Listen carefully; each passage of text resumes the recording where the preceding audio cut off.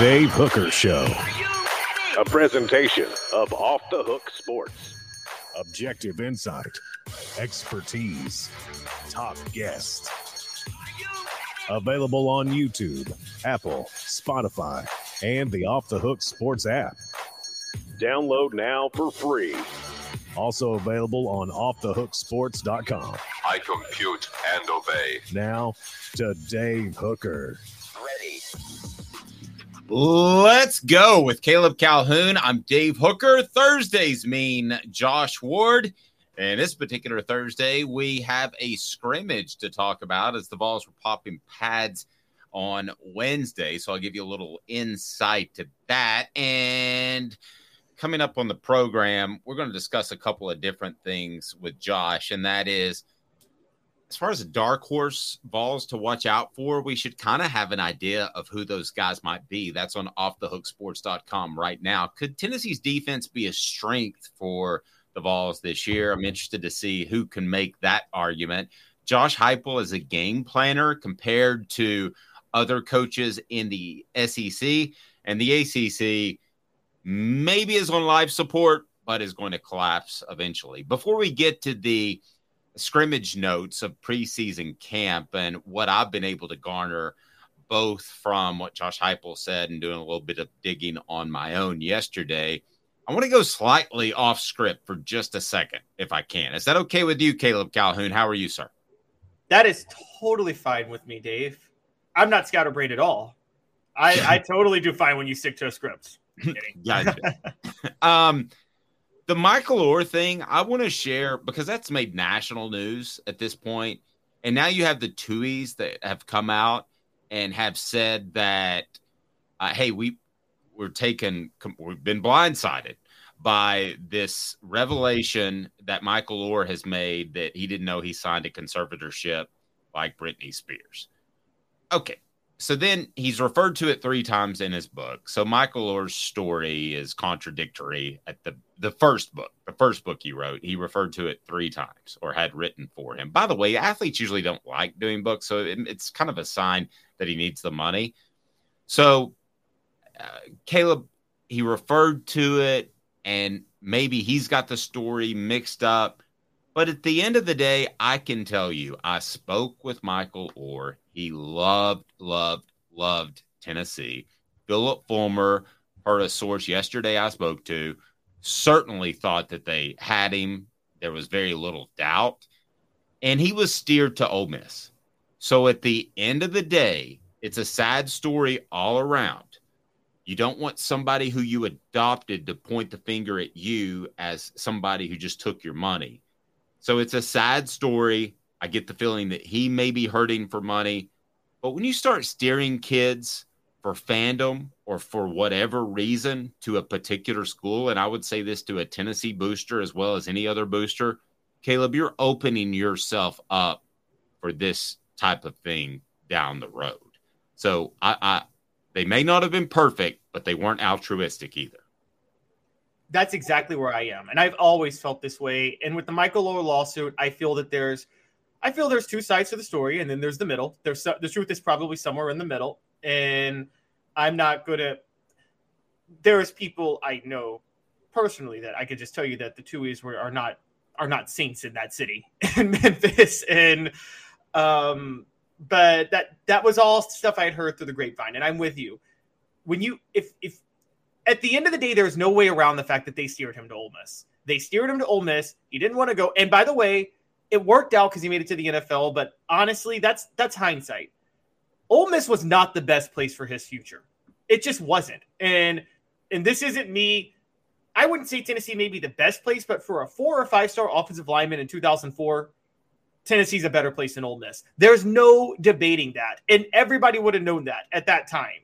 So to steer him to Ole Miss, that is for your own. When they have a coach who, if you're tied into Ole Miss, you knew was not the brightest coach in the world, and Ed Orgeron. Yeah. You steered him. The only way you would have steered him to Ole Miss was for fandom. No other reason. Not for his future.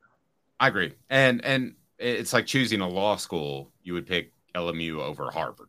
No knock on LSU. But I'll say this. I spoke to him, and I've talked about this before, but I spoke to him. He loved Tennessee, and then he never spoke to me again because I was with, air quotes, Tennessee Knoxville media. So there was no getting a hold of him or really even his coach at the time. And I wanted to do something on the Tuies too. I think that I'm a pretty objective journalist. They probably thought I was all Vol through and through.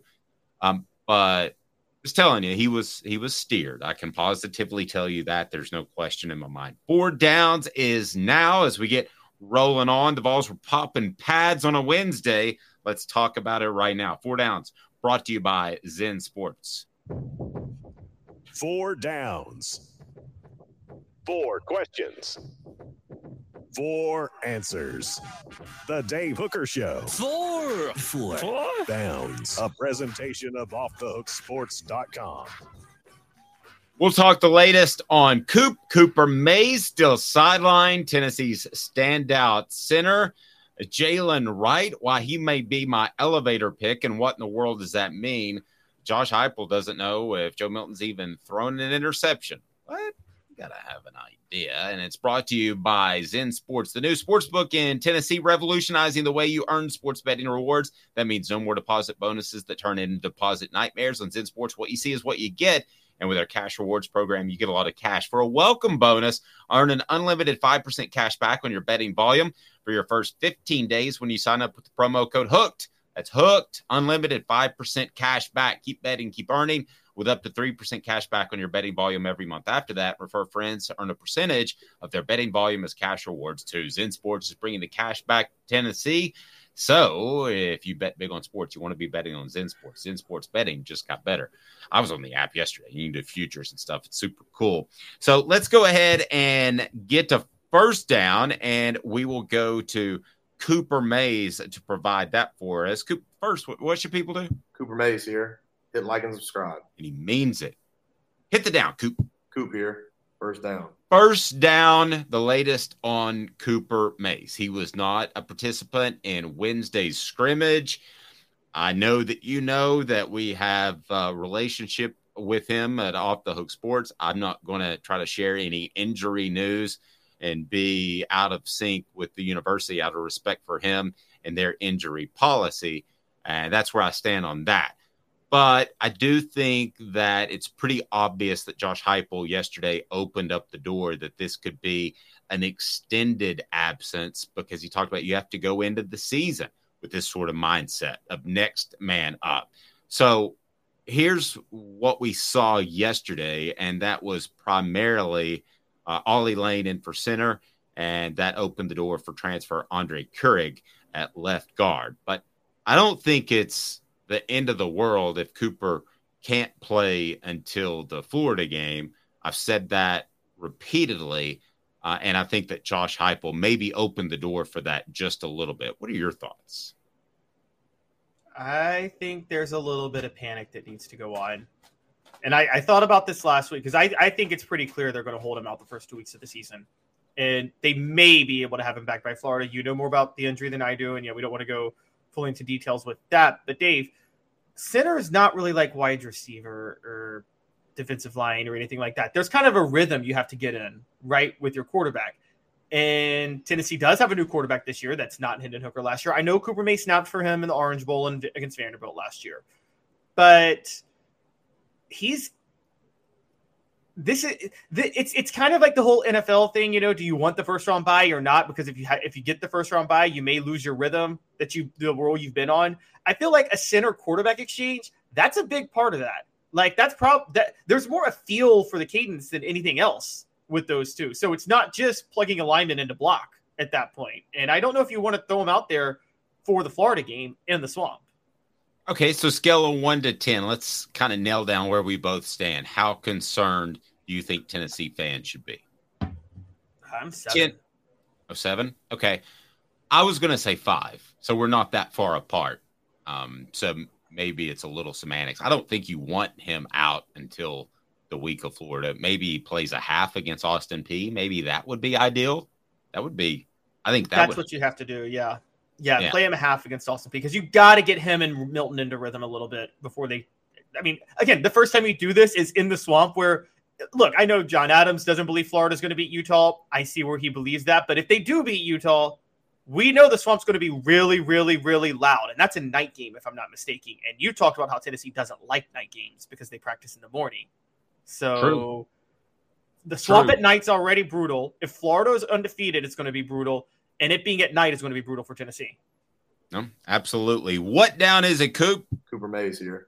Second down. Who's your elevator pick based off what Josh Heupel said yesterday? I'm going to give you mine based off what I'm hearing. An elevator pick is the guy who is quickly rising, will go from maybe very good to great, will go from nobody to somebody.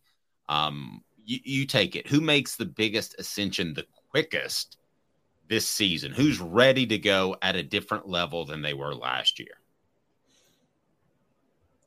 I feel like, okay, ready to go at a different, I know where you're going, so I'm trying to mix it up because I'm kind of leaning the same way.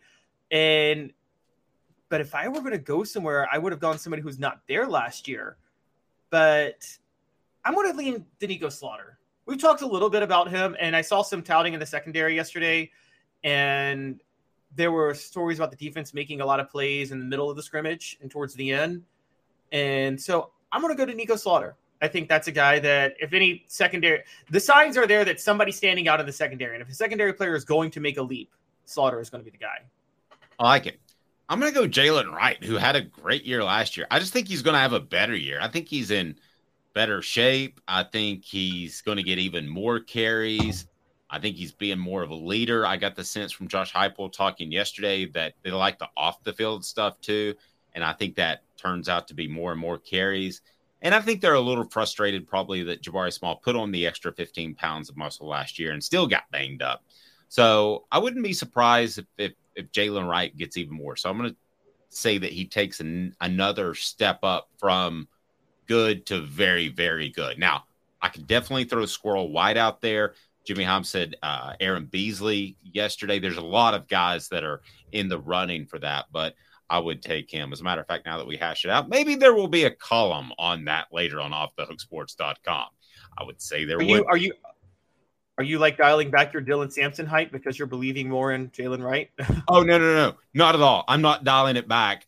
I just, all these names started coming to my head, and I think it's a good idea for a column. So I thought I would assemble them. I'm not dialing back Dylan Sampson at all. What down, Coop? Tennessee center Cooper Mays here. Third down. I just think he's going to be more of a third down type of back, the big play guy, but the I see what you did there. On third down, you said he's going to be a third down type of back. Do what I can.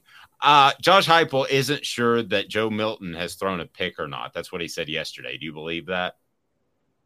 No, I don't believe that. Do you believe that? He has no idea.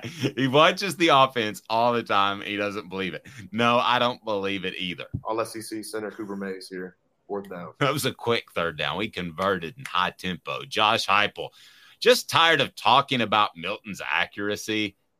I got that sense yesterday. I also got the sense from Milton at SEC Media Days. And I don't blame him. We have a column up about this on offthehooksports.com. Listen, I do believe part of the accuracy issues is it's year one in the offense. Go back to 2021. Joe Milton and his receivers weren't on the same page. I think some of those crazy errant throws were probably bad reads by either him or the receivers. So, Caleb, I don't blame them for being sick of talking about Joe Milton's accuracy, but get ready because when they have the next scrimmage, there's going to be another round of questions. And then if he has a day where he's not particularly accurate, he's going to be asked about that again. But so was Hendon Hooker, and that was addressed. I really, if I had to bet a mortgage payment on it, I would say that it will be addressed with Milton, and he will be a much more accurate passer. But let's get back to the topic at hand. Did you sense from listening to Josh Heupel that he's really tired of talking about Milton's accuracy? I get that he's tired of talking about it, and you're right. Milton, I felt I didn't get the sense Milton was tired of talking about it. I feel like Milton's been on a defending it train a little bit more, trying to explain to people why it wasn't the issue people think. I think Josh Heupel, look, I'm just going to say this. I'm going to read into it. Again, I criticized him last week. I'm going to criticize him again. I think Josh Heupel doesn't like talking about it because it just rehashes how could he have made the decision to start Milton over Hendon Hooker 2 years ago after what we all saw on the field. And I get the practice versus the in-game player. I just don't believe it. And no one's asked. See, if I were in Knoxville right now, I would ask him that. I would just straight up ask him, did you start Milton because you signed him and you wanted him to be the guy? Because I don't believe I don't believe there's any other reason that he started Milton over Hendon Hooker 2 years ago. And I think that's why he started getting asked about it, because it brings back how inaccurate Milton at least looked on the field 2 seasons ago. And that brings back the whole Heupel decision to start Milton. And Josh Heupel does not like, I can tell you this right now, he doesn't like anything about his decision-making being questioned. He will not say it was his fault that he got fired at Oklahoma in 2014. He believes he did nothing wrong there. Yeah. Well, and I don't have a problem with that, having that sort of cockiness in what he has to do. I mean, there's a lot of pressure. You better have a lot of self-esteem and self-confidence, stand on that sideline and make play calls. I think it was more along the lines of a 1A, 1B heading into 2021. And I think that he went with the guy that he liked. I don't think it was quite as thought out as this is my guy. I've got to go with him. But you could be right. Obviously, I think this was Jeff Fisher sticking with Kerry Collins. Y'all like that reference? No. Sorry, I cannot stand. I'm a Titans fan, and I cannot stand Jeff Fisher. Like I remind you that Josh Ward of the Sports Animal will join us. Hit that like and subscribe button. Turn the notifications on, and we'll have Jacob Warren of the Vols coming up. The Vol Report brought to you by Bassey Lawn and Garden coming up later today. All right, so we're going to get to Dark Horse Vols to watch for Tennessee with Josh Ward. But first, let's talk Vols. Number 8 in the final SP Plus rankings. They dropped below Penn State and Clemson from the post-spring rankings. First, before we get to dropping, if you can, just lay out the SP Plus rankings, what they mean, who they're from, for those that might not be familiar with them. So the SP Plus rankings, Bill Connolly does them every year before spring practice, after spring, or I'm sorry, he does like a way too early SP Plus rankings right after the season ends. Then he does a post-spring practice SP Plus rankings. Then he does one right before the preseason. They take a lot of different factors into account, but primarily they take in returning production, recent recruiting, and recent history. Now, a lot of people don't like the recent history thing, but that does somewhat matter. I think particularly if you have a similar coach, that has obviously got to be a factor. So Tennessee, after spring practice, was all the way up at number 6. They've dropped to number 8. Penn State and Clemson jumped ahead of them. So they're still in the top 10, and they've been in the top 10 the whole time, pretty much since the end of last season. But yeah, it's based on return. And for the record, there's a lot of concerns about Tennessee's drop in production, and there's questions about their recruiting.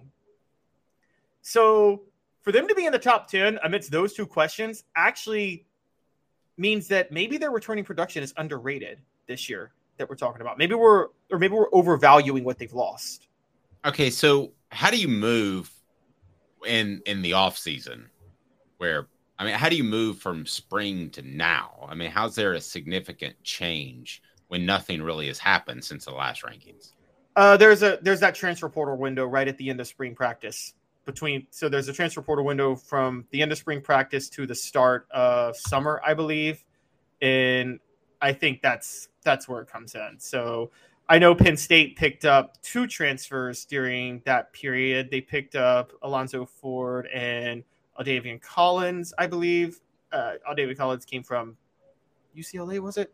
I can't remember exactly, but that's how you can leapfrog.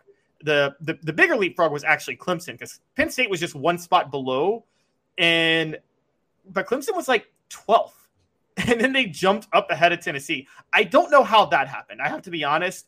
As far as I'm aware, the only pickup they had during the offseason was another quarterback. And I can't imagine that leapfrogging them in the SP Plus. So, yeah, I really can't speak to what happened with Clemson. Maybe we'll get Bill Connolly on here before long.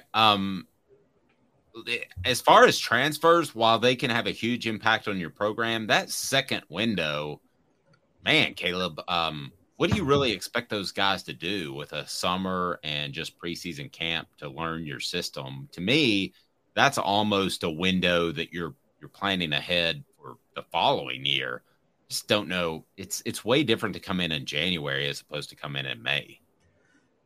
I mean, yeah, we're saying that, but don't forget that Nick Saban brought in Tyler Buckner in May, and he might be starting because Nick Saban is just that desperate at quarterback right now this year. So it's a, I think the second window comes. It's twofold, and it never. I feel like the second window never really works out for either side. But a player found out he wasn't going to start somewhere after spring practice because he wasn't that good, and a coach somewhere else found out that he has players that aren't that good in a position, and he has a desperate need for help. And that's where you get the match made in spring transfers. I don't know if Connolly's rankings take into account. See, I think transfer value should be weighted between January and spring. I think post-spring transfers are – I don't even think it's a long-term thing. I think it's a desperation thing for both sides, just praying to God it works out in 99% of the time. I think it's the equivalent of Mr. Irrelevant in the NFL draft, quite honestly. So this wouldn't factor in Cooper Mays' injury, right?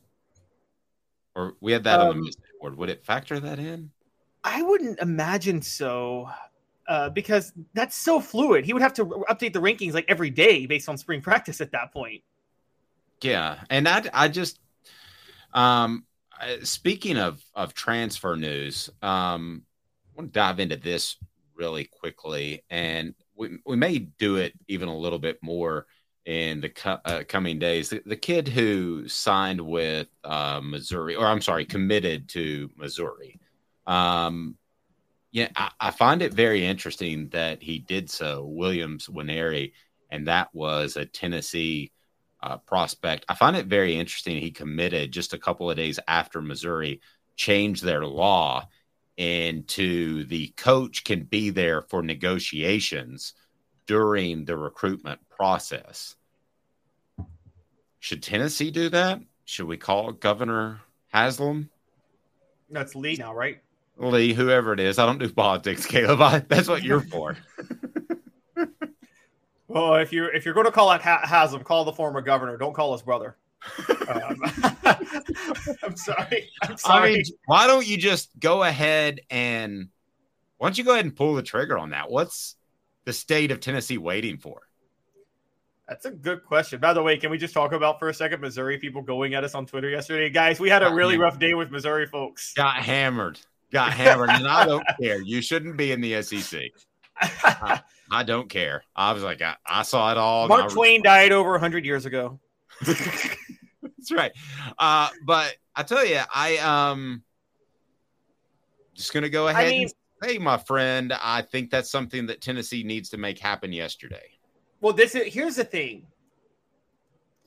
The more you do these state by state openly define the NCAA with their NIL laws that are in blatant violation of the NCAA's laws, the more you invite the federal government to go ahead and step in and create a national standard, which I don't like, because I think the minute you create a national standard, and I said this 2 months ago, and I'm going to say it now, the national NIL standard is going to be what Nick Saban wants, because it's being written by Tommy Tuberville, his representative in Alabama, and Joe Manchin, his childhood best friend. Okay, so it's just basically Nick Saban's bill is what it is. And it's also just nothing more than a way to funnel money out of the hands of athletes and back into the hands of administrators. And here's my retort to that. I don't think Congress is ever going to get involved in this. And I think that... So you got chaos.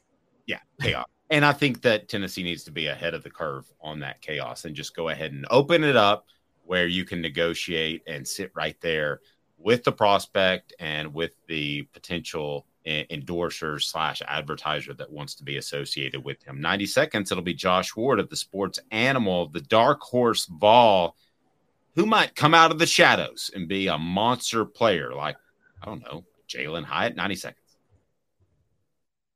Candace, I was really heavy into the drug culture. I was selling drugs. I was just constantly in pain. I was missing like a good support system in my life. Cadis has given me everything that I need in order to successfully have a wonderful recovery, in order to have a life that I didn't even know was possible. And it's not just about me anymore, and I love that. I absolutely love it. You can take your life back. Call Cadis today. With all that sun, sand, and salt water, the beach is a very relaxing place. Unless you wear contacts. Ow!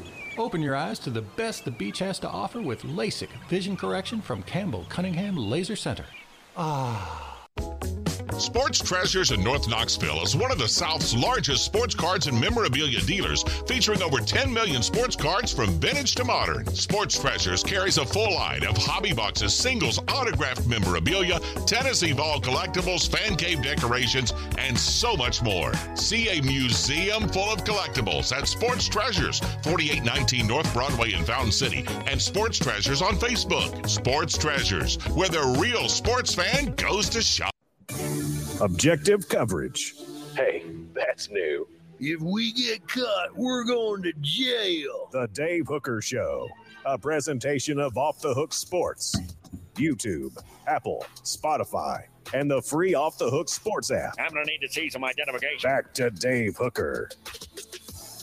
Let's go ahead and get to it. Let's bring Josh Ward in here of the Sports Animal. His column is up. Dark Horse Vols to take a look at. Josh, how are you, sir? Rocking your Braves World Series champion shirt. You are a huge Braves fan, are you not? I am a big Braves fan. By the way, I just had a mic disconnect, so if I have any technical issues, go ahead and tell me so. But, Braves are rolling. They just swept the Yankees, who didn't even put up much of a fight, so I thought I'd celebrate a little bit here on the show today, if anybody wants to join me. Because I'm a Yankees fan. Yeah, you're you know what? About that, Dave. I forgot that is the case. But now things are kind of awkward on the show. I apologize. They are awkward. It's like we're all naked or something. Y'all want to hear something hilarious? Always. Is that the Yankees are the only team in the AL East that have a negative run differential on the year right now at negative 14, and they're below 500. I don't like either one of you guys. So just go ahead and say that. Let's get Dark Horse Vols. Josh picked 5. Define Dark Horse Vols in your mind. It was an idea that I had and pitched to you, and I like to let Josh run with it because he always turns out great stuff. So what defined Dark Horse to you, Josh? I think you can be in a couple of categories. You can be a player that is just not getting much attention because of where you are on the depth chart, or you could be doubted when we talk about the player competition this time of year.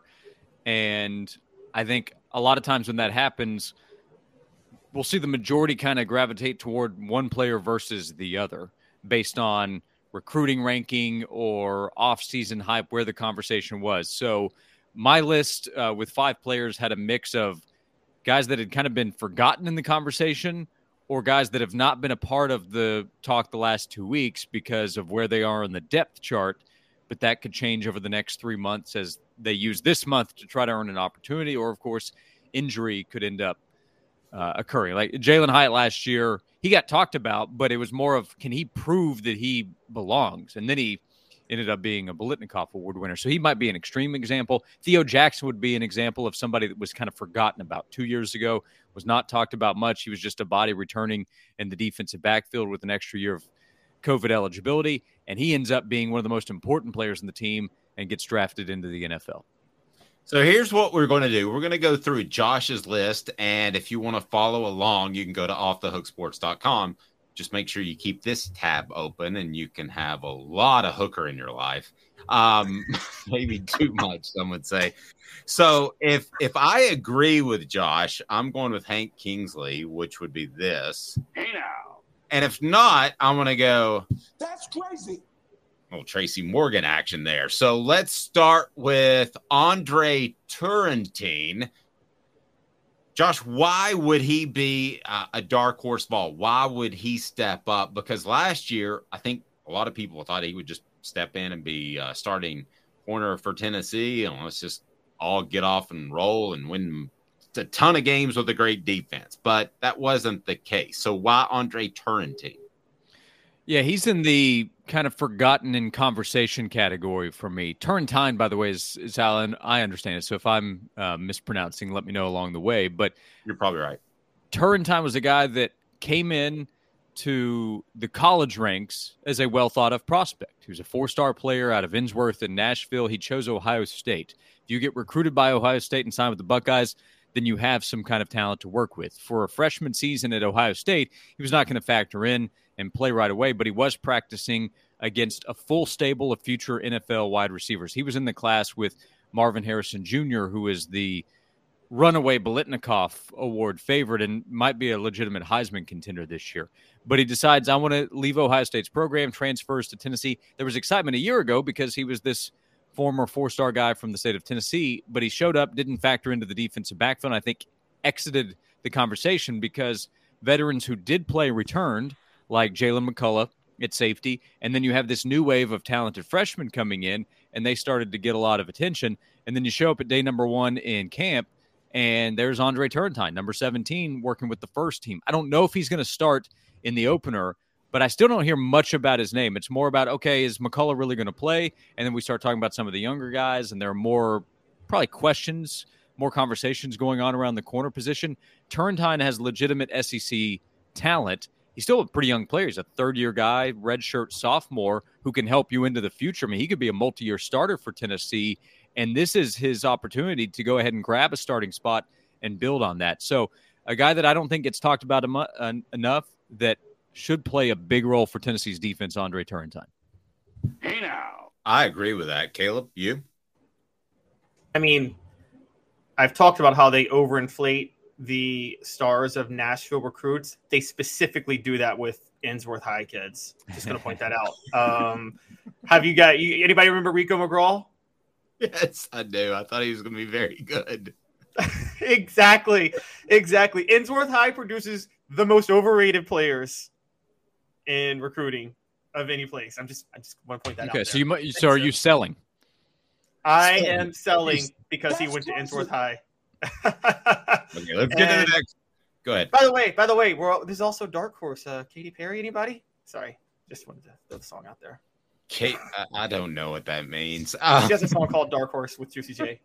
All right, so Turrentine, we're a little bit split on. I like that pick. Caleb Webb.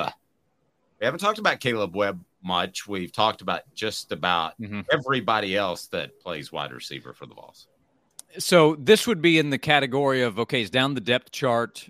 Injury would probably have to occur for him to have a real chance to play a big role for this team, but that could happen. Brew McCoy's dealt with injuries during his time at Tennessee. Squirrel White has to prove that he can stay healthy. Dante Thornton's a newcomer. He is still a bit of an unknown while he's exciting, but they have the big four. That's who we talk about. Caleb Webb has impressed coaches. He's gotten more work than you might expect because the big four rested in the first scrimmage. Webb, I think, had some more opportunities in the second scrimmage on Wednesday. And in the spring game, we saw him make a couple of big plays. I think he is a future player for Tennessee. So if he doesn't end up emerging this year, then I think he becomes a breakout candidate a year from now as a rising third-year player. Chaz Nimrod is also somebody that I considered. I noted that in the column, but I went with Webb here as the dark horse candidate. 6'3", 200-pound wide receiver who's put in legitimate work. Josh Heupel praised the jug work that he's put in the facilities, has worked as hard as anybody. So if somebody goes down, and it could happen, Cedric Tillman last year allowed Ramel Keaton to emerge. He was kind of a dark horse guy. If you go back to August to what he ended up doing for Tennessee, Caleb Webb is a potential player like that for this year's Tennessee team. That's crazy. Here's the reason Tracy and I think that is because I think if one of the receivers went down, as you pointed out, they would chuck the idea of going 4 wide, and they would probably just rely more on their tight end as they've done in the past, who we're going to get to. I think it would have to be 2 receivers that would have to go down for him to have a major impact. But I like the pick. Caleb, thoughts?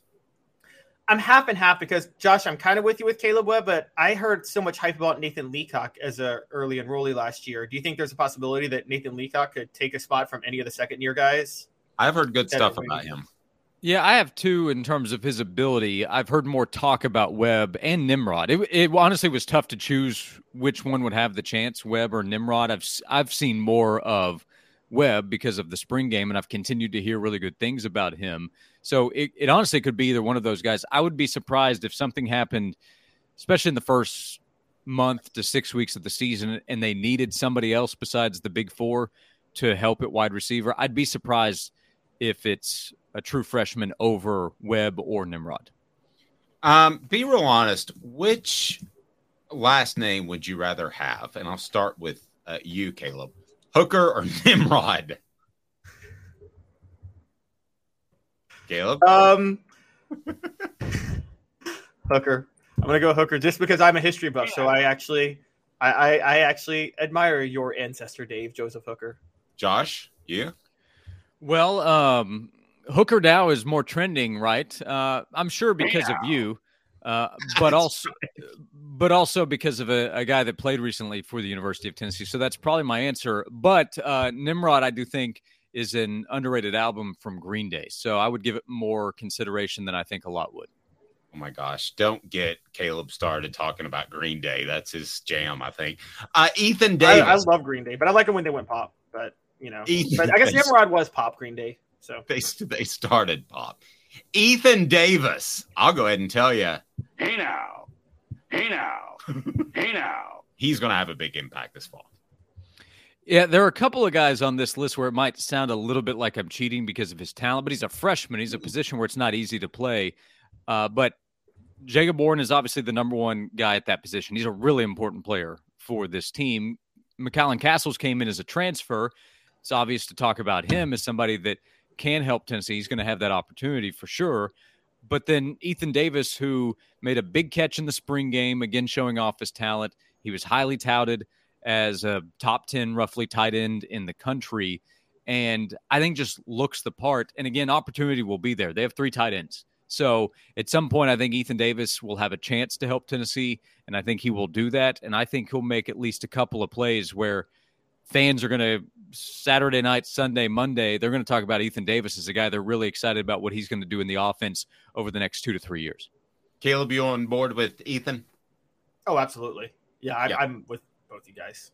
No, and the fact that he's a freshman and he's got a transfer guy, McAllen Castles, ahead of him, I think he makes him a dark horse. If you'd asked me 2 weeks ago, I didn't think he was going to have a major impact. So I think that is a fantastic one. This one's very interesting. Cam Seldon. Is he the spring back that you just throw out there to get a ton of reps in spring practice, or is he a real mix of power and speed that Tennessee doesn't have elsewhere? Why did you pick Cam Seldon? This is the other one where I wondered, am I kind of cheating because he's so physically gifted as an athlete? But again, the depth chart, I think he entered fall camp probably being 4th in line in conversation behind the vets, Jalen Wright and Jabari Small, and then Dylan Sampson, who had a big spring. And all of those guys are fully capable of playing a big role in this offense. I think Wright's your RB1 going in. But I just continue to hear really good things about Seldon and his ability. And there's always the pass protection question with freshman running backs, but there's no question about Seldon's athletic ability, his versatility in terms of his ability to make plays as a runner and a receiver. He has legit size, a bigger guy at that position as compared to his teammates, and more room to grow. So I know people are excited about what he is in the future for Tennessee. The future will have a chance to come more quickly for Cameron Seldon. So I think he's a pretty easy dark horse pick if he's eligible because of his upside for the team this season. Yep, that's fair. Do you agree with that one, Caleb? I'll give that a hey now. Wrong. Totally don't believe in Cam Seldon. Think he was totally a spring guy for reps, and I think he'll be transferring away in a year. I also don't know. I'll add this too. I don't know how many opportunities he will have because you can just take the ball and go to the 25, but he will have a chance to break one probably as a kickoff returner this year. So there can be an immediate special teams impact before he gets his first opportunity as a running back. Great point. And we know there's going to be an injury at running back at some point, right? So, you have to count on it. Yeah, he's not that far down the list because Dylan Sampson, as much as I like him, I think is more your third down backish type of guy. So Jeremiah Crawford, offensive lineman, he should start at right tackle. Why is he a dark horse candidate, Josh? Because I have yet to really have somebody say to me, I'm excited about Crawford earning the job at right tackle. It's much more about people saying, wait, so is Gerald Mincey not going to beat out Crawford? Which I thought would be the case during the summer months when we were talking about guys who could emerge. I wrote the column about the offensive line several weeks ago here in the last month, I believe, about why it can be okay even having to replace Darnell Wright and Jerome Carvin. And part of the reason was because of the excitement about Mincey. We've mentioned this a couple times now, but Jim Nagy, the executive director of the Senior Bowl, said, yeah, we're talking mid-round pick for Gerald Mincey. Okay, but Crawford was there on the first day, and we continue to hear about Crawford at right tackle, and we've seen him play in the SEC. He played against Alabama in one of the biggest wins Tennessee's had in a long time, so he's already done it out there. I'm not sitting here saying that he's going to be Darnell Wright from a year ago, but I wouldn't say that about Mincey. But a lot of what I've heard is surely Mincey is going to beat out Crawford, and maybe he ultimately does. But at this point, I think I'm more comfortable just taking the bet on Crawford because a lot of people are putting that out. I'm getting good odds on a guy that the coaches continue to show trust in. It's a great point all around. I was ready to drop the Tracy Morgan, but I'll give it a Hey now. So if he's pushing as an all SEC type of tackle, top, let's say 8 or so by the time you have a second and third team, then that's pretty good. And I think that's achievable. So based off what you said, I'm on board with that. Yeah, I wanted to pick an offensive lineman. Campbell coming in as a transfer on the left side, I think, is too exciting for fans already. So I don't think he's dark horse eligible. I don't have enough confidence in someone at left guard. I considered Ollie Lane, I guess, a little bit just because of his importance. He can help at center. He can help at left guard. So by the end of the year, as a local guy, a guy that's been around a long time, could be celebrated.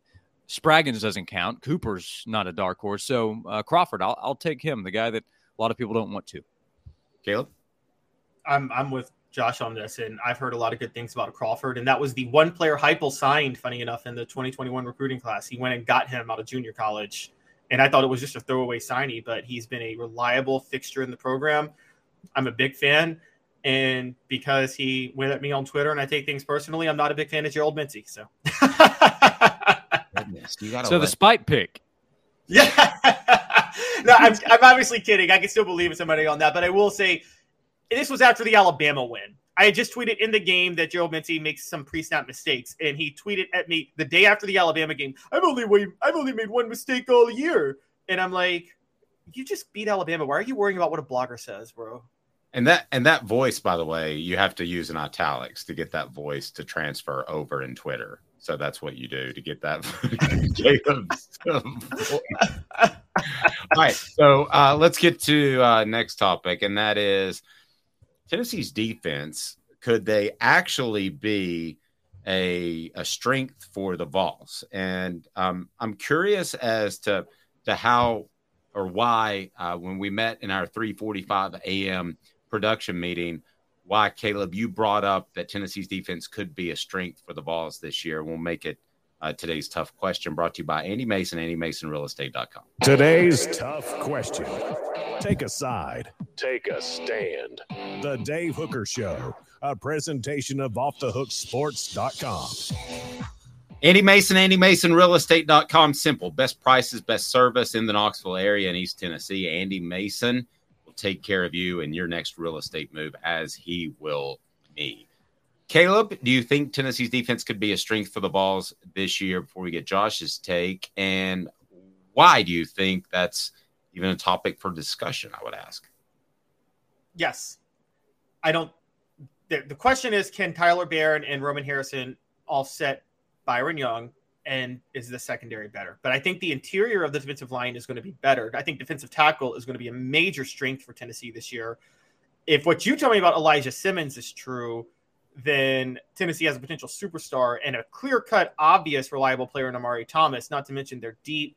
That's where everything starts. I think they're Josh, I think we talked about this last week, but I think they're going to be better at linebacker. I mean, I'm with all of you guys. Keenan Pili, Aaron Carter, and Aaron Beasley, I think, is a better trio than Jeremy Banks, Aaron Beasley last year, and Jawan Mitchell. And I don't see how you could. And as Jimmy pointed out yesterday on our show, there's talent in the secondary. Now, it hasn't come together yet, but Warren Burrell is healthier. I think one of the freshmen is going to be able to make an impact at cornerback pretty quickly.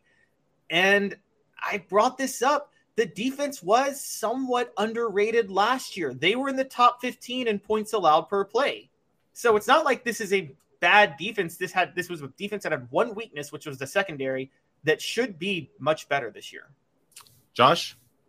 Yeah, the defense was underrated last year, I think, by a lot of people. I don't care about total defense, really, in terms of yards given up. It's obviously about points, how much do you give up, but there are factors into that as well. Third down defense, pressure, red zone defense, and I think Tennessee's defensive line can be a strength there again. It is still a question until they have a chance to answer it. How do they replace Byron Young? You mentioned the names that have to step up. So let's see them do that. Here is a big opportunity for Tyler Barron. When Rodney Garner does publicly give credit to Barron for the offseason work that he's done and the progress that he's made, I think that brings real credibility. When he talked about an upgrade with Omar Norman-Lott coming in to help that interior defensive line, I buy into that. So I think those guys, other names you mentioned, Amari Thomas, he's kind of a all-SEC preseason snub pick if you want one for Tennessee's defense. And I don't know who you're taking off, so I'm not saying he absolutely should have been on there, but I think Amari has a good chance to be playing in the NFL a year from now. He's a really athletic player, could have been a good offensive lineman if he moved over to that side, and he's played a lot, and he's helped create pressure. I think can do more of that this year, and I feel better about the linebackers today than I did 7 days ago when we talked about them being the most improved group on Tennessee's roster, definitely on the defense. Let's still see with the secondary. Again, questions have to be answered. I said Turrentine's dark horse player to help the team has to prove it, right? Those guys at corner have to prove that they're going to play at a high level consistently. But if they get that pressure up front, and I think their run defense will be really solid, then they can be as good as last year and have more leadership, which I think can keep them at a more consistent level over the course of the season. They had really good games last year. Kentucky, LSU, Pittsburgh, the defense stepped up. We came out of that game saying, man, the defense kind of saved them in the second half when the offense made mistakes. But they also had the South Carolina game and Florida and Alabama where they weren't a high-level defense. If they can be better more consistently, then Tennessee's football team, even if the offense takes a step back, can be as good as last year. And then we'll see what the record does from there, but it'll give them a chance to be in the same ballpark as a year ago. And we have to factor this in, too. We entered last season saying that which player on Tennessee's defense would be the biggest playmaker. Blank, guys, who would you say? I would have said Jeremy Banks. Josh? I said Byron Young and then Jeremy Banks. Okay, so we thought Banks was going to be one of the top two players, at the very least, and he wasn't. So if they get a productive, he was okay, but he wasn't. He didn't create havoc like we thought he would. If they get a guy that's at the very least consistent through the South Carolina game, that's an improvement, right? Yeah, well, I'm really high on Beasley with the progress he made last year and his chance to be as good or better than he was last year. I say as good because, man, he was really good in the Orange Bowl against Clemson. So if they get that level Aaron Beasley, Keenan Pili is going to help. And if shares are available, I'm going to continue to buy on Arion Carter. I think he's going to be the real deal. So I like that group a lot. And the accountability thing is real. I mean, Jawan Mitchell was suspended for the first couple of games. And Jeremy Banks was, when he was out there, he was go all the way every play kind of guy. And I have a ton of respect for that. But he wasn't totally accountable all the time. And you mentioned the South Carolina game. You can't be less accountable than not being available. So I have no doubt there. You never know about injuries if they occur, but they're better off if they have to deal with injuries this season than they were in the last 2 years. I mean, 2 years ago, the room that they had, they didn't have trust in everybody, but they had to play some guys who went out there and gave everything they had. But the guys they have now have more to give. Great stuff, Josh. How do we follow your work on the Twitter and a noon to 3 on the Sports Animal and just continue to do great stuff? Yeah, thanks. Josh_Ward on Twitter. Give me a follow. Looking for more e-cred, which always helps a lot. And saw somebody in the chat say they've been listening to the show while they've been traveling, I think, across the country. So appreciate that. We're live 12 to 3 every day on the Sports Animal. Yeah, no doubt. Good stuff, Josh. We greatly appreciate it. And you just wait. You just wait with those Yankees, man. They're coming back. Tell Jacob Warren to talk up Ethan Davis behind the scenes, get him ready so he can make me look smarter with my dark horse picks, please. Oh, we've already written that column. He's talked him up on the record. He really, really likes him. Great stuff, Josh. We appreciate it. Yeah, you got it. Thanks. Go Braves. Chomp you. I just realized, Dave, you hate the South. I love the South. Wait, let me finish. What I'm a fan of. I'm an SEC fan. You are descendant from a Union general. Okay. You love those damn Yankees. I do. And you admitted to me that your house is like a log cabin, and that's in honor of Abraham Lincoln. It's not in honor of Abraham Lincoln. You hate the South, Dave. You hate the South. Tennessee ultimately, are they just in a better position without Jeremy Banks than they were this time last year?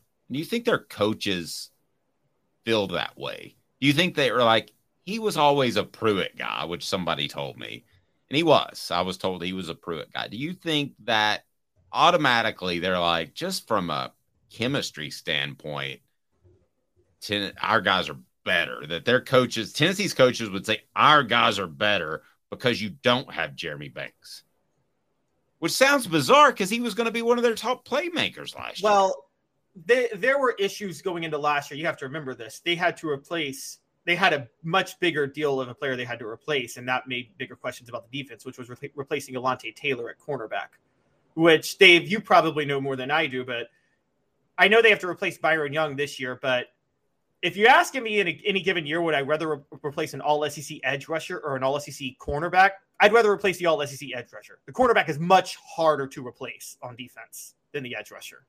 And that's with all due respect to Byron Young. I wanted to ask you, it's funny you bring that up with Banks. Are we underrating Tennessee's defensive performance against Alabama last year? Because everybody brings up that they gave up 49 points, but really they gave up 42. One was a Hendon Hooker fumble in the end zone, that just a freak play. And Bryce Young, the way he played in that game, nobody could have stopped them. And there were a lot of possessions in that game because of how quickly Tennessee scored. So naturally they were going to give up a lot of points. And again, it was a Heisman winner playing, I thought, his best game. No, because I don't think that Alabama's other skill position players were very good. So I will say no. Getting back to the Banks thing, but I see your point. Travis says, I'm glad Banks is gone. Robert says, a 4-star who really wants to be involved is better than a 5-star grandstander. I agree with both of you guys. I think Tennessee right now is better off without Jeremy Banks than they were 52 weeks ago. I don't think there's any question. Why are you smiling, Caleb? It's like I'm just reading the comments, the Ulysses S. Grant podcast. What we're saying is right now, you'd rather a 4-star with the intelligence of a Confederate general rather than a 5-star with the intelligence of the early Union generals. Because McClellan, I'm the most non-Northern person in the world. I had to go to a business meeting one time in Ohio, and they took all the songs from the South. They ripped off all the songs. So at night, they took us to this karaoke place, which was horrible. And they took all the songs like Sweet Home Alabama would be Sweet Home Ohio. And they took all of our songs from the South and, I guess I can say this, bastardized them. And it just was so, I was sitting there so angry, trying not to say anything. I'm the most non-Northern person in the world. I love the South. I'm just saying, you love those damn Yankees. I do love the Yankees. I do love the Yankees, but that was upbringing, and admittedly, yeah, it was upbringing. Your Southern hating upbringing. That's what it was. That's exactly what it was. All right. Coming up, I mean, East Tennessee was in the Union, like I said off the air. For all you people in East Tennessee who love the Confederacy, East Tennessee was as hardcore Union as it gets. Go back and look at history. Well, still though, we have some new merchandise to roll out there. So whether or not I guess you were Union or what you were, our TriStar merchandise will be coming out very soon, and it is Tennessee related. So you can support Tennessee or you can do what you need to, and it comes in orange as well. So we're excited to announce that partnership here very soon. Coming up, is there a coach on Tennessee's schedule that is a better game planner than Josh Heupel? This again came up at our 3:45 a.m. production meeting, and I'm curious as to, sometimes I say, Caleb, stop. I don't know where you came up with this, but I want to discuss it because I don't want to do the show in the parking lot, as John Pennington of the Sports Source always liked to say. So I was like, it was like 3:52, I think, at our 3:45 a.m. production meeting. I was like, Caleb, stop. I was like, I don't want you, because this sounds crazy what you're saying. So I just want you to make your point that Josh Heupel might be the best game planner that will be on the field in any of Tennessee's games this upcoming season. He'll make the case. That might be what the H? 2 minutes with Caleb Calhoun. I'm Dave Hooker.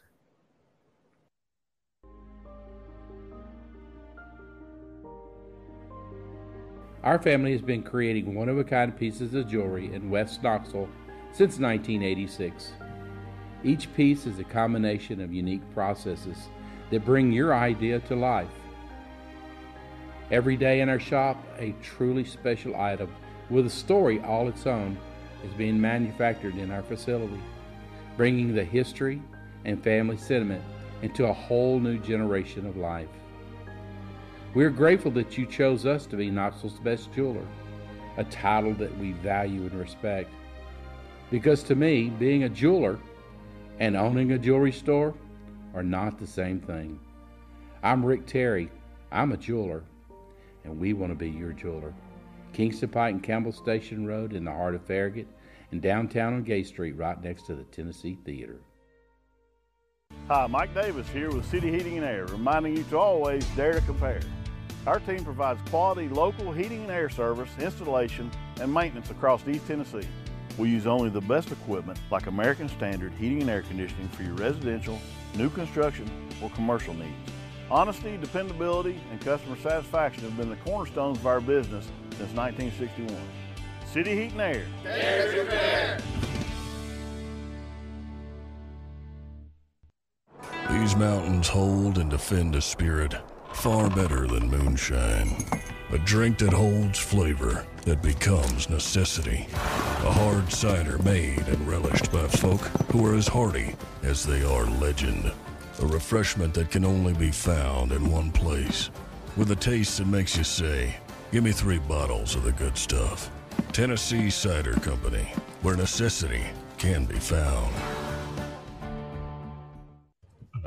Who's this guy? Hello, who is it? The Dave Hooker Show. Who? A presentation of Off the Hook Sports. What? YouTube, Apple, Spotify, and the free Off the Hook Sports app. Back to Dave Hooker. Josh Heupel, the best game planner? What is that happening? Are we actually talking about Tennessee as a head coach that's the best at something? Caleb Calhoun is presenting and did so at our 3:45 a.m. production meeting. So when we roll out our TriStar merch, which we're super excited about, just got a text from him, by the way, so thanks for the shout out. But when we roll out our TriStar merch, should we go ahead and have meet me at the 3:45 a.m. production meeting? At what point does that become a thing? We got to push that. Have any of you guys ever met a hooker at 3:45 in the morning?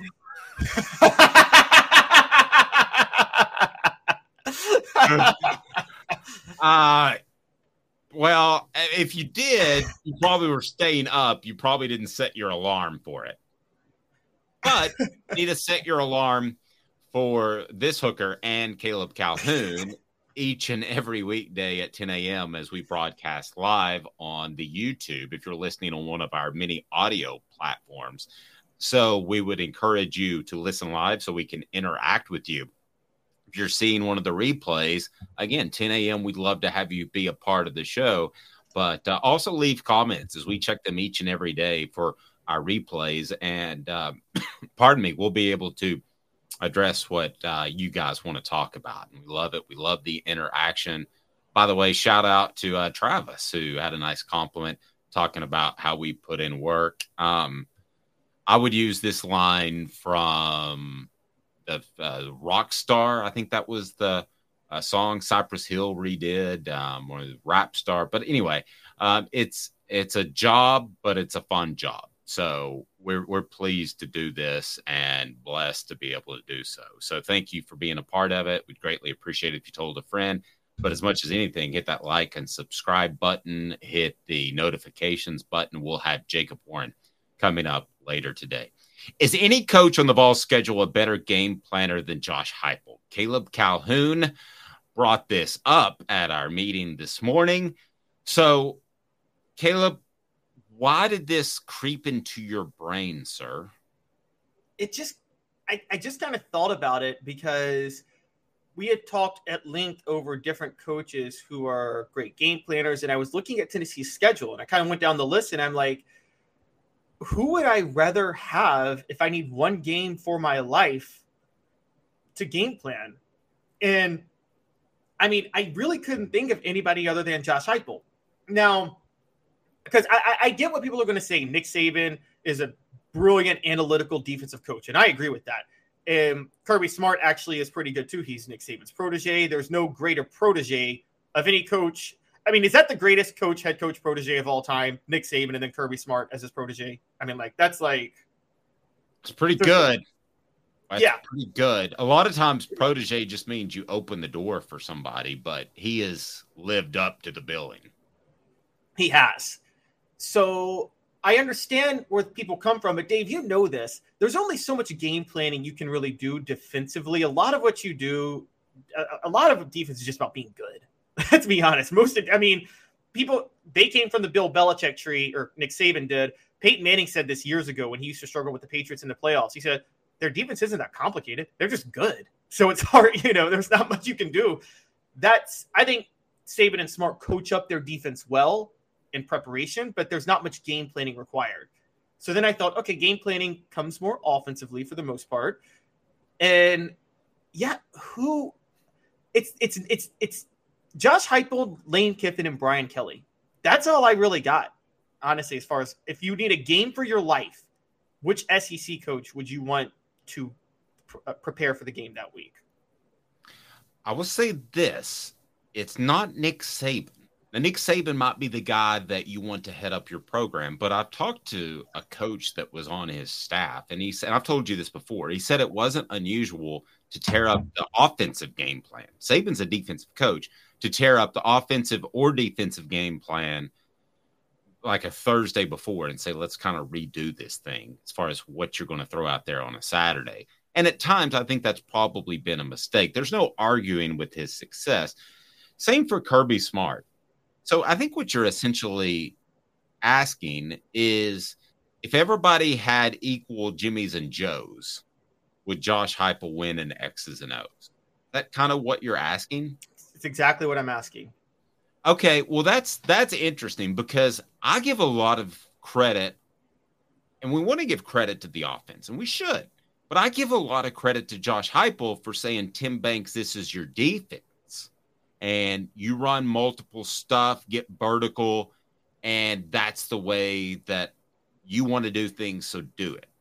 Whereas he could say, let's play soft and let's do the best we can to limit the amount of points that the other team's able to score, and kind of a bend but don't break defense, then give the offense a little bit of a rest.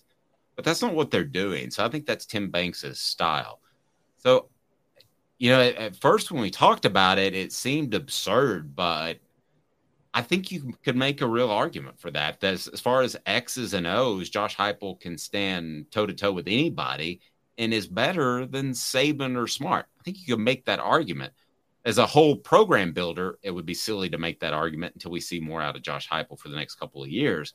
But who else is on Tennessee's schedule besides Smart and Saban that, Caleb, you would even throw in the discussion?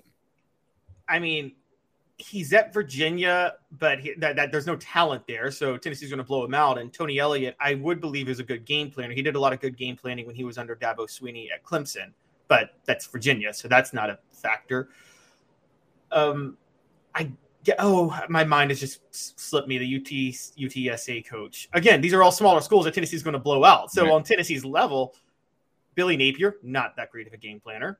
Again, Billy Napier's trying to be Nick Saban at Florida. That he's trying to do what Nick Saban does, but do it at Florida. Shane Beamer, nobody believes in him as a game planner. And well, you have to put an asterisk next to Beamer because of what he did against Tennessee and Clemson at the end of the year. You have to say that maybe he's learned something as a young coach. Do I think he's better than Josh Heupel? No, I'm not arguing that. Yeah, I don't. Jimbo Fisher maybe used to be, not anymore. I mean, is Jimbo Fisher maybe a good game planner but just has a bad system? I don't know. I think you and I both agree the greatest team we ever saw Jimbo Fisher coach was that 2001 SEC championship game as Nick Saban's offensive coordinator when he lost his quarterback and his running back and he switched up his entire game plan. You talk about ripping up an offensive game plan. They ripped up their offensive game plan in the middle of the game, basically. Yeah, running the draw. And John Chavis couldn't figure it out. Yeah, you give him more credit, whereas I say it's more Chavis's fault. But we won't. No, I'm with you on that. Split hairs on that. But so who are the best game planners in the nation? Is Josh Heupel rank with those guys that aren't on Tennessee's schedule? I would say Sonny Dykes at TCU deserves some love for that. I think Lincoln Riley at Southern California deserves some love in that. Who else are we talking about? I'm with you on those two. Lane Kiffin. You got to give Lane Kiffin. Oh, yeah. I did forget about Lane. Lane might be number one on my list, actually. Yeah, I was wondering that. And then Brian Kelly's a good game planner, too. But I actually have Lane above Brian Kelly as a game, just strictly as a game planner, not like coaching and developing talent and things like that. But if I need you to, I'm still shocked an NFL team hasn't taken a shot on Lane. I know that Raiders situation was bad the way he left, but I don't know. I actually think he'd make it in the NFL if he had the right team. Did you see Lane's tweet this morning that he retweeted a recruiting reporter saying that nowadays NIL is taken into account just like relationships with coaches or any other factor in recruiting? So he retweeted that with the thinking emoji, kind of challenging Ole Miss's booster base to, I think, turn up some more money. And that's where that thing will go south, Caleb, is he was willing to go to Auburn, I believe. And at some point, Caleb, I firmly believe that that's where his relationship at Ole Miss will go south, that they're not supplying enough NIL money. And he'll say either I'm out or he won't win enough games and he'll get fired. But that's going to be the crux of the issue if they don't pony up dollars, which I just don't think they have. I think Lane Kiffin has wanted out for a while. I know he wanted the LSU job in 2016, 2017. I know he called about the LSU job before it was open. Oh, that doesn't shock me at all. And I did not know he did that. Wow. Yeah, I know he wanted the LSU job. I love that they didn't take Lane because of baggage, but they took Ed Ogeron, which is hilarious when you think of baggage. But the problem with Lane, I think, is one of your boosters' pregnant wives at a gas station. You look like you work out. What? That's what we need. That drop. If I could go back and record that. Has Lane? Okay, here's my question to you though. Has Lane? I get burning one bridge and still making it in college football. Has Lane burned too many bridges? Has he rubbed too many people the wrong way up to this point? Because you can get away with it once or twice, but I mean, he's pissed off a lot of people in college football and in the NFL. Going back to your point about the NFL, I think he has. I think that's a small group of guys that are basically like, hey, we can find another dude that looks good in front of a camera.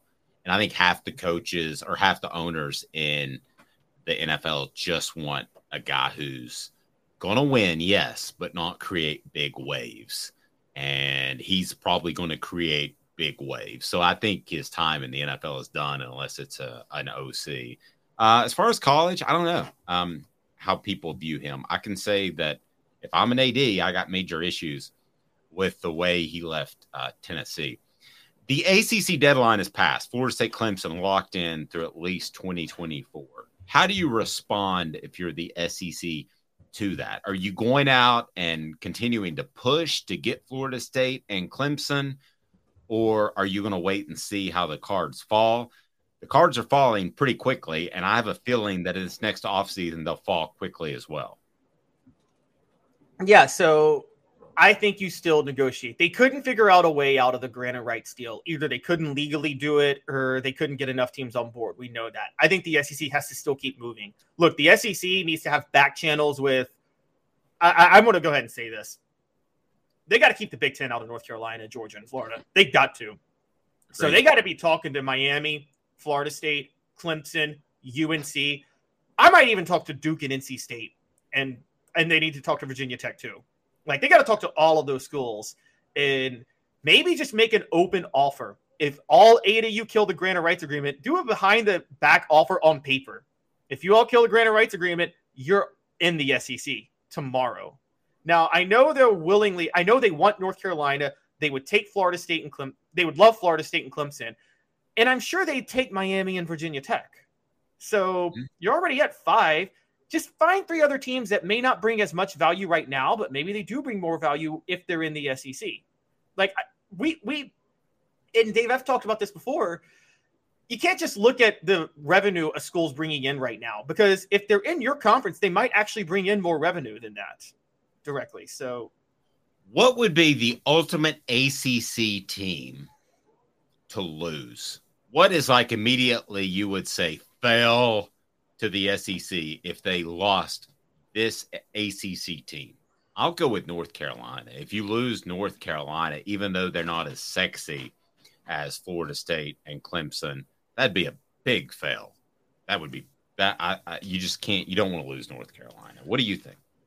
I still think it's Florida State. If you lose, and I don't think the Big Ten is going to go for Florida State because they don't have the academics. But if the Big Ten decides to throw academics to the side and not get AAU schools, and Florida State goes to the Big Ten, they're in the heart of one of your peak markets there. Because Florida State, for those who don't, it's not just the Florida market, it's North Florida. So you're talking the Georgia market and the Alabama market. Like, Tallahassee's right there in that Florida-Georgia line next to Alabama. So, I mean, that is the heart of the SEC right there.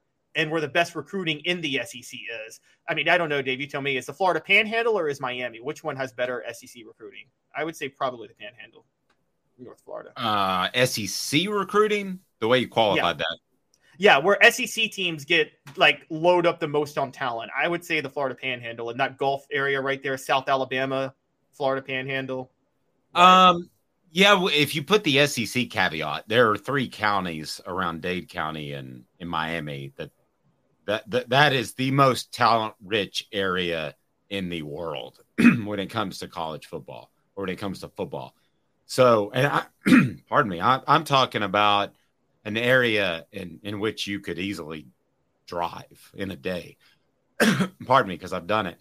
But Caleb, as far as SEC recruiting, yes, it's tougher to go into Miami. Why? Because everybody goes to Miami. It's like when it's going to snow and you have to get to the grocery store to get your toilet paper and milk. Everybody's doing it at the same time. And that's what Miami's like. So, yeah, if you put that caveat in there, SEC recruiting, then I could argue the Panhandle is as strong for the conference as is South Florida. So imagine Florida State and Tallahassee in the Big Ten at that point. Like, imagine that Big Ten country. You can't let Florida State get to the Big Ten. And I think after Florida State, I am with you, North Carolina, and I would say Miami. You can't let Miami or Florida. You don't worry about Georgia Tech. They're not going to the Big Ten. Even though they qualify academically and they bring the Atlanta market, they got to be somewhat decent in football, and they're not. And so Georgia Tech's not going. But, yeah, Florida State and North Carolina. But I would go Florida State at the top. You and I go back and forth a little bit on Greg Sankey and what he's done for the SEC. I think he's been an incredible positive. Do you have confidence that he will be able to handle the next evolution, which is probably going to happen next year. The next evolution of conference realignment. Which basically means, not to interrupt, which basically means making sure you don't lose somebody from the ACC that you want. We don't know in his mind who he wants. I think it's North Carolina. Some people in the message board think not. And you say Florida State. But whoever it is in his mind, that he will not lose those teams to the Big Ten. Do you have confidence that he will do that? Yes, because I don't want to accuse Greg Sankey of never being forward-thinking. I just think there's been things he did that were not forward-thinking. The ESPN deal was not forward-thinking. The Texas and Oklahoma, and then staying put, not realizing that the Big Ten would counter that and try to expand on their own, was not forward-thinking. I think, but he also was the one who pushed for the 12-team playoff. I don't like the 12-team playoff, but there's no doubt that it benefits the SEC more than any other conference. So I understand why he was pushing the 12-team playoff ahead of everybody else. So I think Sankey is prepared now to do this. And look, things change really fast. I mean, 3 years ago, the Big Ten looked like it was caught flat-footed when the SEC added Texas and Oklahoma. And now the Big Ten looks like geniuses for getting USC, UCLA, Oregon, and Washington. I mean, they got a whole West Coast that they could start right now.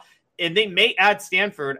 I don't know. By the way, as we talk about all this, just a report I want to bring up, George W. Bush and Condoleezza Rice reportedly are in negotiations with Stanford and the ACC to try to get Stanford into the ACC, which is an intriguing fact on its own. But I don't know. Condoleezza Rice is just like kind of like Clerks, if you remember that. No, it's not Clerks. What's the movie where they stand out in front of the convenience store the whole time? You know, the skinny blonde guy. Help me out on the message board. The skinny blonde guy, Kevin, the producer, director, Kevin, what's his name? Help me, somebody. This isn't like, I almost said Fast Times at Ridgemont High, but it's obviously not that. I can't remember his name. He's a great producer. It is Clerks. Kevin, Travis, help me with his name. It's Kevin something. But anyway, the two dudes that just hang outside, that's Condoleezza Rice.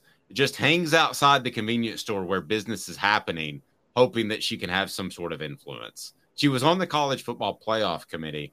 She just got Jay and Silent Bob. Thank you, Travis. Does she just not have anything else to do? I mean, you know. I guess if you had that platform, would you just mess around with college football whenever you got the chance? I guess. Okay, so, and here's the thing. They got to do this before Stanford gets in, because then that's one less grant of rights, one less team to kill the grant of rights deal. So, Dave, here's the question. You got to raid 8 ACC teams to make sure they can kill the grant of rights deal. 5 bring you value, probably. But if you have to get 8 for the SEC to have a 24-team league, what 8 are you taking? Oh, my gosh. I don't know. I would have to look at. Do you know them off the top of your head? It's Kevin Smith. Struggled there. I think you're easily taking Florida State, Clemson, North Carolina. Those are your top 3. And then I think you're taking Virginia Tech. I'm sorry, Virginia. You're taking Florida State, Clemson, North Carolina, Virginia. Those are your top 4 easily, right? Like, no questions asked. Yes. Okay, so the next 4, I think you go ahead and take Miami. Just get Miami in there. Recruiting. I think recruiting. I think you go ahead and take Virginia Tech. Agreed. And I think you take Duke just for the heck of it, because have a basketball conference. Why not? Yes. And then, so you're at 7. I think the last school, you tell me, Louisville or NC State? Not NC State. So Louisville. You go Louisville, or Georgia Tech, one of those 3. Not Tech. Louisville. So Louisville? I covered a game, a high school all-star game at Louisville in Papa John Stadium. They didn't have any food for us, so I ordered a pizza to the press box from Domino's, by the way. And their facilities are really nice, and it feels like a Southern school. Here's another one to throw out there if you wanted to go after a school, but would be West Virginia, which really feels like an SEC school. But you can't kill the ACC with West Virginia. Right. They're in the Yeah. Big 12. No, agreed. I just was throwing out schools that feel like SEC schools and have that sort of passionate fan base. So, I mean, theoretically, I think Notre Dame has voting power on this, so you could try to go after Notre Dame. But I don't know if you can get Notre Dame. Yeah, interesting. Notre Dame's going to end up in a bad place if they're not careful. And we talked about that yesterday. Live, 10 a.m. Join us. Be a part of the show. Go to offthehooksports.com and you can certainly check us out as well. And we'll have all kinds of things going up today, including Jacob Warren at the Vol Report, brought to you by Bassey Lawn and Garden. So continue to be a part of the show. We appreciate it. Like, subscribe, and hit that notification button so you know when we're on. For Caleb Calhoun, I'm Dave Hooker. This has been a presentation of Off the Hook Sports.